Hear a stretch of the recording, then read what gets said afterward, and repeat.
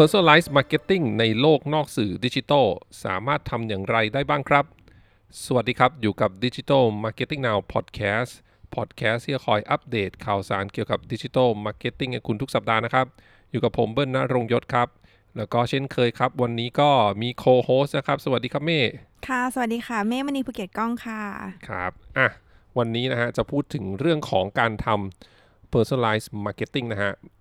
ไม่รู้จัก personalized marketing อยู่แล้วเนาะใช่ก็คือเหมือนว่าถ้าพูดถึง personalized marketing เนี่ยก็คือในออนไลน์เนี่ยก็คือเหมือนหลักๆเราก็จะมีการใช้ data เนอะในการ tracking พฤติกรรมต่างๆแล้วก็มาทำการตลาดเฉพาะบุคคลกันอะไรเงี้ยเพื่อให้เหมือนอารมณ์ว่าเหมือนตอบสนองความต้องการของแต่ละบุคคลได้มากยิ่งขึ้นในเฉพาะตอนออนไลน์แต่ว่าเมย์ก็มีคำถามว่า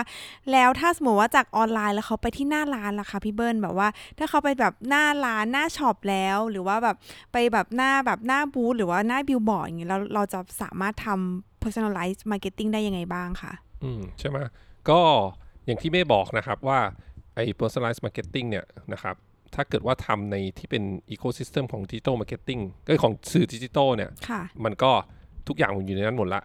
ใช่ไหมอันนี้ก็เป็นเรื่องที่เรียกว่าไม่ใช่เรื่องใหม่แล้วเราทุกคนก็พอจะคุ้นเคยแล้วนะฮะโดยเฉพาะคนสายเนี่ยแหละครับสาย digital marketing นี่แหละแต่เนี้ยกลับมาที่คำถามเม่แล้วถ้าเกิดว่าเราอยู่ณจุดขายหรือเราเป็น physical store แล้วเราอยากจะทำ personalized marketing ให้กับกลุ่มเป้าหมายกับลูกค้าของเราได้อย่างไรถ้าเราไม่ได้อาศัยสมาร์ทโฟนที่เขาถืออยู่ใช่ไหมนี่พี่ก็เลยวันนี้ก็เลยเตรียมตัวอย่างมาค่อนข้างเยอะเหมือนกันนะฮะซึ่งเป็นตัวอย่างที่จริงๆแล้วเนี่ยถูกหยิบยกอยู่ในหนังสือ Marketing 5.0 ของฟิลิปคอตเลอร์เนาะบทนี้เนี่ยมันเป็นบทที่เขาพูดถึงเรื่องของ contextual marketing นะครับหรือว่าถ้าแปลเป็นไทยก็น่าจะประมาณการทำการตลาดผ่านบริบทรอบตัวนะฮะงงเลยยากขนาดแปลเป็นไทยแล้วบริบทรอบตัวคืออะไรนะคะระหว่างรอบตัวเขาตอนนั้นนะฮะมันเกิดอะไรขึ้นบ้างเขาสนใจอะไรอยู่อากาศตอนนั้นเป็นอย่างไรนะฮะบริเวณแถวนั้นอ่ะมีอีเวนต์อะไรหรือเปล่าอะไรอย่างเงี้ยเป็นบริบทที่เกิดขึ้นรอบๆกลุ่มเป้าหมายรอบๆลูกค้าณขณะนั้นๆนะฮะแล้วก็ไอ้บริบทนี้แหละมันจะนำมาจับเพื่อจะทำ personalized marketing ต่อนะครับทีนี้เพื่อให้เห็นภาพนะก็จะยกเป็นตัวอย่างมาเลยละกันเพราะว่าเวลาพูดแบบนี้คนก็จะเริ่มงงแล้วขนาดไม่ยังงงเลยเนาะ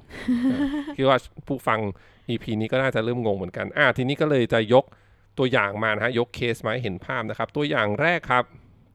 เป็นของ Tesco ที่ UK นะสหราชอาณาจักรนะครับเขาใช้เทคโนโลยี Face Detection การเขาเรียกจดจำใบหน้าเนาะdetect ใบหน้านั่นเองนะโดยการใช้กล้องเนี่ยแหละนะครับแล้วกล้องเนี้ยมันก็จะจับใบหน้าของคนที่ขับรถเข้ามาเติมน้ำมันที่ปั๊มนะครับแล้วก็ใช้เทคโนโลยีในการที่จะมาประเมินว่าไอ้ใบหน้าที่เขาจับมาเนี่ยนะครับคนนั้นเนี่ยอายุน่าจะประมาณเท่าไหร่แล้วก็เป็นเพศอะไรนะฮะแล้วมันก็จะมี AI engine อยู่ข้างหลังนะฮะเพื่อจะนำเสนอโฆษณาที่เจาะจงแล้วก็เหมาะสมกับเพศแล้วก็กลุ่มอายุนั้นๆนะฮะณที่บนจอนะฮะใกล้ๆหัวจ่ายน้ำมันนะฮะเพื่อเสนอสินค้าและโปรโมชั่นระหว่างที่ลูกค้าเนี่ยรอเติมน้ำมันเห็นภาพยังดูยิ่งใหญ่ใช่อันนี้คือเกิดขึ้นจริงแล้วมีจริงแล้วที่เป็นเคสจริงเลยทีนี้ย้อนกลับไปการทำ personalized marketing สมมติว่าอยู่ในแค่ Facebook อย่างเงี้ยเขาก็จะจับจากอะไรฮะพฤติกรรมการใช้งานถูกไหมสนใจอะไรคลิกไปอ่านอะไรดูอันไหนบ้างอะไรอย่างนี้แล้วเขาก็เอา Big Data มาประมวลผลว่าคนนี้น่าจะอยู่เรนจ์อายุมาเท่าไหร่น่าจะเป็นเพศอะไรใช่ไหมอันนั้นมันใช้ Big Data ที่อยู่ในระบบของดิจิทัลทั้งหมดแต่อย่างเคสเนี้ยก็คือต้องใช้พวกเทคโนโลยีเนี่ยฮะ Face Detection เรื่องของกล้องแล้วก็หน้าจอที่จะนำเสนออันนี้ตัวอย่างแรกเห็นภาพแล้วเนาะชัดเจนค่ะทีนี้มีอีกตัวอย่างหนึ่งนะฮะเมื่อกี้ไม่พูดถึงเรื่องของพวกสื่อนอกบ้านสื่อ out of home นะฮะมันก็จะมีตัวอย่างของสื่อบิลบอร์ดนะของบริษัทในสหราชอาณาจักรเหมือนกันที่ชื่อว่า Ocean Outdoor เนี่ยเขาก็มีติดกล้องอัจฉริยะที่จะประเมินอารมณ์อายุแล้วก็เพศของผู้ชมที่เดินผ่านนะเพื่อนำเสนอโฆษณาที่เหมาะสมกับพวกเขาณช่วงเวลานั้นๆ อืมมีคำถามค่ะครับแล้วสมมติว่าถ้าเดินผ่านแบบว่าเดินกันเป็นกลุ่มอย่างเงี้ยเขาจะดีเทคหน้าไหนหน้าใครอารมณ์ไหนอะไรอย่างเงี้ยค่ะคือเข้าใจว่าน่าจะเป็นหน้าแรกที่น่าจะจับได้ละมั้งในรายละเอียดเขาไม่ได้ลงดีเทลนะค่ะแต่ว่าคิดว่าเขาคงจะเอาเท่าที่กล้องเนี่ยมันสามารถจะจับได้แล้วก็ดีเทคได้อาจจะอันนี้ไม่แน่ใจถ้าคำถามไม่ดีอาจจะเป็นกลุ่มมันอาจจะจับได้ทั้งกลุ่มก็ได้มั้งอาจจะประเมินว่ากลุ่มเนี้ยน่าจะเรนจ์อายุมันเท่าไหร่สมมติมีอาจจะมีหลายเจนในกลุ่มนี้เดินมาด้วยกัน3คนอาจจะมีไม่รู้ว่าจะมี2เจนอย่างเงี้ยมีอาจจะรุ่นลูกกับรุ่นพ่อเดินด้วยกันอะไรเงี้ยอาจจะจับหน้าของรุ่นพ่อหรือเปล่าอะไรเงี้ยนำเสนอโฆษณาของที่น่าจะเรนจ์อายุของคุณพ่อน่าจะสนใจอะไรอย่างนี้เป็นต้นเนาะอีกตัวอย่างหนึ่งครับเป็นของร้านขนมเขาบอกเป็นร้านเชนนะที่ชื่อว่า B Store ในประเทศจีนนะครับไอ้ B Store เนี่ยใช้ระบบจดจำใบหน้าเพื่อสแกนแล้วก็ระบุตัวตนลูกค้าที่ให้ความยินยอมในการที่จะเชื่อมต่อข้อมูลประวัติการซื้อสินค้าออนไลน์จากอาลีบาบานะทีนี้พอพูดถึงเรื่องการให้การยินยอมเคสนี้หมายความว่ายูเซอร์คนนั้นหรือว่าลูกค้าคนนั้นเนี่ยต้องเคยซื้อของที่อาลีบาบาแล้วก็กด accept ไปแล้วว่ายินยอมให้อาลีบาบาเนี่ยเอาข้อมูลเขาเนี่ยไปใช้งานต่อฉะนั้นถ้าลูกค้าคนนี้นะฮะเคยกดซื้อของที่อาลีบาบาแล้วเคยกดให้คอนเซนต์แล้วเนี่ยยินยอมแล้วแสดงว่าพอเขามาเข้าร้าน B Store เนี่ยนะครับพนักงานที่ร้านเนี่ยจะได้ข้อมูลเลยทันทีนะขึ้นมาที่หน้าจอแล้วก็บอกว่าลูกค้าคนนี้เนี่ยเคยซื้อสินค้าแบบนี้ที่อาลีบาบาซื้อบนออนไลน์ดังนั้นเนี่ยเมื่อเขาเดินเข้ามาที่หน้าร้านเนี่ยก็สามารถที่จะเอาข้อมูลนี้นะฮะนำเสนอสินค้าให้กับลูกค้าได้เลยถูกไหมเพราะพนักงานมีข้อมูลแล้วว่ามีประวัติข้อคุณเคยซื้อขนมแบบเนี้ยเนี่ยตอนนี้มีโปรโมชั่นอยู่นะไหนๆคุณมาที่หน้าร้านแล้วสนใจไหมหรือแม้กระทั่งนำเสนอสินค้าที่ใกล้เคียงกันหรือว่าดูแล้วเขาน่าจะมีความสนใจสินค้าแบบนี้เหมือนกันอย่างเงี้ยเป็นต้นอันนี้เป็นอีกตัวอย่างหนึ่งนะฮะอันนี้ก็แต่นี้ก็คือใช้ทั้งพวกระบบสแกนใบหน้าถูกไหมแล้วก็เชื่อมต่อกับ Data ที่อยู่ในสื่อดิจิตอลด้วยสื่อออนไลน์ด้วยอย่างเคสนี้ก็คือเชื่อมต่อกับ Data ของอาลีบาบาโอเคนี่ก็อีกตัวอย่างหนึ่งเนาะแล้วก็มีอีกตัวอย่างหนึ่งครับอีกตัวอย่างหนึ่งเนี่ยอันนี้จะค่อนข้างแอดวานซ์เลยของสายการบิน British Airways พูดถึงสายการบินนี่ไม่น่าจะมีอินไซต์ค่ะเผื่อไม่จะมีอะไรเพิ่มเติมนะฮะสายการบิน British Airways เนี่ยเคยทดสอบการใช้ผ้าห่มอัจฉริยะที่ชื่อว่า Happiness Blanket นะฮะแต่ว่าผ้าห่มเนี่ยมันไม่ได้มาแค่ผ้าห่มมันมาพร้อมกับ Headband คือสายรัดที่หัวนะครับไอ้ Headband นี่แหละจะเป็นตัวที่จับคลื่นสมองแล้วก็บอกว่าณตอนนั้นเนี่ยอารมณ์ผู้โดยสารเนี่ยเป็นอย่างไรอยู่นะฮะอาจจะเป็นผ่อนคลายหรือว่าหงุดหงิดอย่างเงี้ยแล้วมันก็จะแสดงผลสีออกมาที่ตรงผ้าห่มก็คือจับคลื่นสมองจากเฮดแบนด์ที่ผู้โดยสารใส่ถูกไหมค่ะแล้วมันก็จะส่งข้อมูลไปที่ผ้าห่มแล้วมันก็จะเหมือนมีสีบอกว่าตอนนี้เนี่ยลูกค้านะผู้โดยสารนะกำลังรู้สึกโอเคผ่อนคลายอยู่มีความสุขอยู่หรือเริ่มสุขหงุดหงิดละอะไรเงี้ยทำให้พนักงานต้อนรับบนเครื่องบินเนี่ยนะฮะก็จะรู้แล้วจะเห็นเขาหายังไงจะเข้าไปเสิร์ฟยังไงจะกวนดีไหมจะถามดีไหมหรือเดินผ่านเลยดีกว่าบางทีเขาอาจจะแบบอยากอยู่คนเดียวหรือเปล่าอะไรอย่างนี้โหตัวเครื่องบินน่าจะแพงนะคะอันนี้จากข้อมูลเขาบอกว่าเป็นการทดสอบนะทีเนี้ยลองไปหาข้อมูลเพิ่มเติมยังไม่เจอข้อมูลที่บอกว่าได้ถูกใช้จริงมากน้อยแค่ไหนอย่างไรนะฮะแต่ว่ามันเป็นอีกตัวอย่างหนึ่งแหละที่จะให้เห็นว่ามันสามารถทำ contextual marketing personalized marketing ได้อย่างเคสนี้ก็คือสมมุติว่าเขาหงุดหงิดอยู่พนักงานต้อนรับบนเครื่องบินก็รู้ละแสดงว่าผู้โดยสารคนนี้กำลังหงุดหงิดอยู่นั้นอาจจะต้องเข้าไปสอบถามไหมคุณโอเคหรือเปล่าต้องการอะไรเพิ่มเติมไหมอะไรอย่างนี้ถูกไหมครับใช่คือถ้าหงุดหงิดใช่ไหมอาจจะเข้าไปถามเบื้องต้นก่อนแล้วก็ดูท่าทีเขาว่าถ้าเขาแบบปิดจริงๆแบบไม่อยากคุยไม่อยากยุ่งเลยฉันอยากอยู่คนเดียวเราก็ต้องให้เขาแบบว่า do not disrupt เขาอะไรเงี้ยก็คือแบบว่าโอเคค่ะอะไรเงี้ยแล้วเราก็แบบไปอย่างอื่นหรือไม่ก็ถ้าสมมติว่าไป เป็นเคสที่แบบว่าเขาหงุดหงิดจริงแล้วก็ดูแบบว่ารุนแรงมากอาจจะต้องแบบส่งให้หัวหน้าเข้าไปรับมือแทนอะไรเงี้ยค่ะเขาก็จะมีวิธีการที่จะแบบรับลูกมือได้ดีกว่าอะไรอย่างนี้ก็ถึงว่าไงอันนี้มันก็คือเป็นตัวอย่างที่เราสามารถนำเสนอบริการหรือว่าบางเคสที่เป็นสินค้าที่โดยใช้เนี่ยฮะเทคโนโลยีต่างๆเนี่ยมาช่วยได้นะฮะใช่แต่ว่าถ้าเหมือนไม่คิดอีกแง่นึงมันก็ดูแบบว่าความ privacy ฉันก็จะหายไปเลยนะรู้หมดเลยนะว่าอารมณ์อยากเข้าไปอยากกินอะไรอยากเจออะไรบางทีมันก็ดูน่ากลัวในบางทีแต่อย่างเคสของ British Airways นั่นหมายความว่าผู้โดยสารก็ต้องยินยอมถูกไหมเพราะเขาต้องใส่ headband ด้วยใช่อันนี้ก็จะต้องรู้กันแต่อย่างเคสของเมื่อกี้ที่บอกตัวอย่างร้านขนมแบบเนี้ยก็เหมือนกันคือเขาต้องกดยินยอมตั้งแต่ตอนที่เขาซื้อสินค้ากับ Alibaba แบบเนี้ยดังนั้นถ้าเกิดว่าลูกค้าคนไหนที่เคยซื้อของที่ Alibaba แล้วไม่ได้กดรับคอนเซนต์ไม่ได้กดยินยอมไว้เนี่ยนั่นหมายความว่าเวลาเขาเดินเข้าร้าน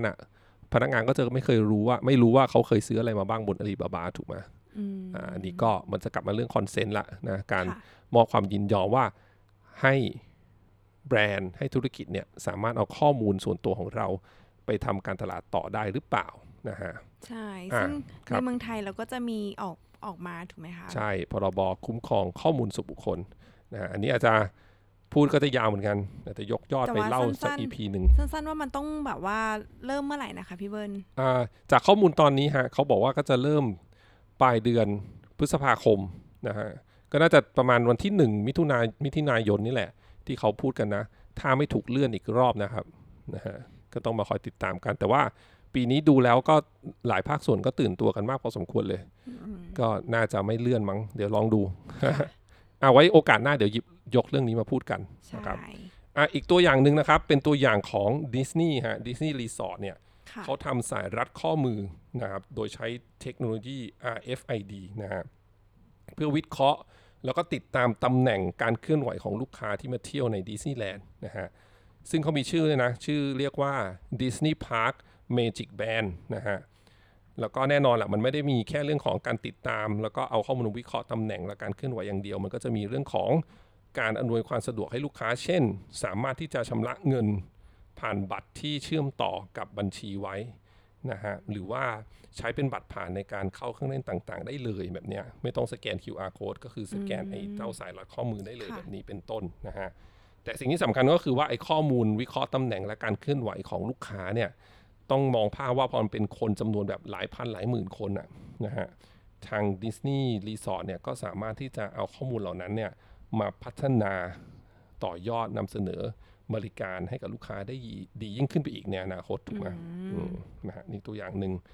ทีนี้เป็นตัวอย่างปิดท้ายแล้วนะครับตัวอย่างสุดท้ายเนี่ยเป็นเคสของร้านที่ชื่อว่า Walgreens นะฮะเขาทำสิ่งที่เรียกว่าเป็น Smart Coolers นะฮะก็คือไอ้ตู้เย็นนี่แหละถ้ามองภาพเมืองไทยก็เวลาที่เราเดินเข้าเซเว่นนะฮะก็จะเป็นตู้แช่พวกเครื่องดื่มต่างๆปกติแล้วเนี่ยเราเดินเข้าไปตู้พวกนี้เนี่ยก็จะเป็นเขาเรียกอะไรนะเป็นกระจกใสถูกไหมเราก็จะเห็นข้างในว่า